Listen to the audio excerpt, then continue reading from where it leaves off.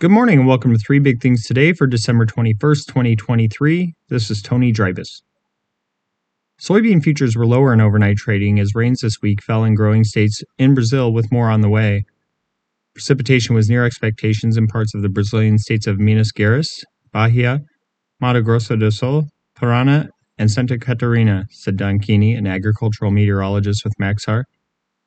Rains in northern areas through the weekend should improve moisture and crop conditions, but rain should ease in the north next week, he said in a note to clients. Argentina also is seeing wet weather this week, the forecaster said.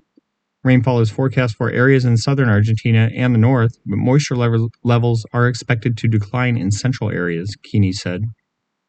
Still, underpinning prices are ongoing signs of strong demand for U.S. supplies. The Department of Agriculture said on Tuesday, reported sales of 132,000 metric tons of soybeans to an unnamed country. Soybean futures for January delivery fell 6 cents to $13.09 3/4 a bushel overnight on the Chicago Board of Trade. Soy meal was down $1 to $487.70 a short ton, and soy oil lost 0.74 cents to 50.02 cents a pound. Corn for March delivery was down a tick to $469.5 a bushel. Wheat futures for March delivery rose 3 3/4 cents to $613 3/4 a bushel, and Kansas City futures gained 4 3/4 cents to $629 3/4 a bushel. Ethanol output last week fell to the lowest in 3 weeks, while inventory surged to the highest level since August, according to data from the Energy Information Administration. Production of the biofuel declined to an average of 1.071 million barrels a day in the week that ended on December 15th, the EIA said in a report.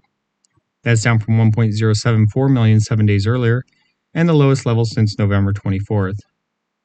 In the Midwest, by far the biggest producing region, output fell to 1.009 million barrels, on average, from 1.014 million the week prior. That was the entirety of the losses as East Coast production was again unchanged at an average of 12,000 barrels a day, and Rocky Mountain output was steady at 14,000 barrels. Gulf Coast production rose to 26,000 barrels a day from 24,000 a week earlier, and West Coast output was up to 10,000 barrels a day from 9,000, the government said. Ethanol inventories in the week through December 15th jumped to 22.906 million barrels. That's up from 22.1 million a week earlier, and the highest level since the 7 days that ended on August 11th, the EIA said in its report. In weather, dense fog tonight into tomorrow morning will give way to a variety of weather conditions in parts of central Nebraska into the weekend, the National Weather Service said in a report early this morning. The fog will reduce visibility to less than a mile early tomorrow morning.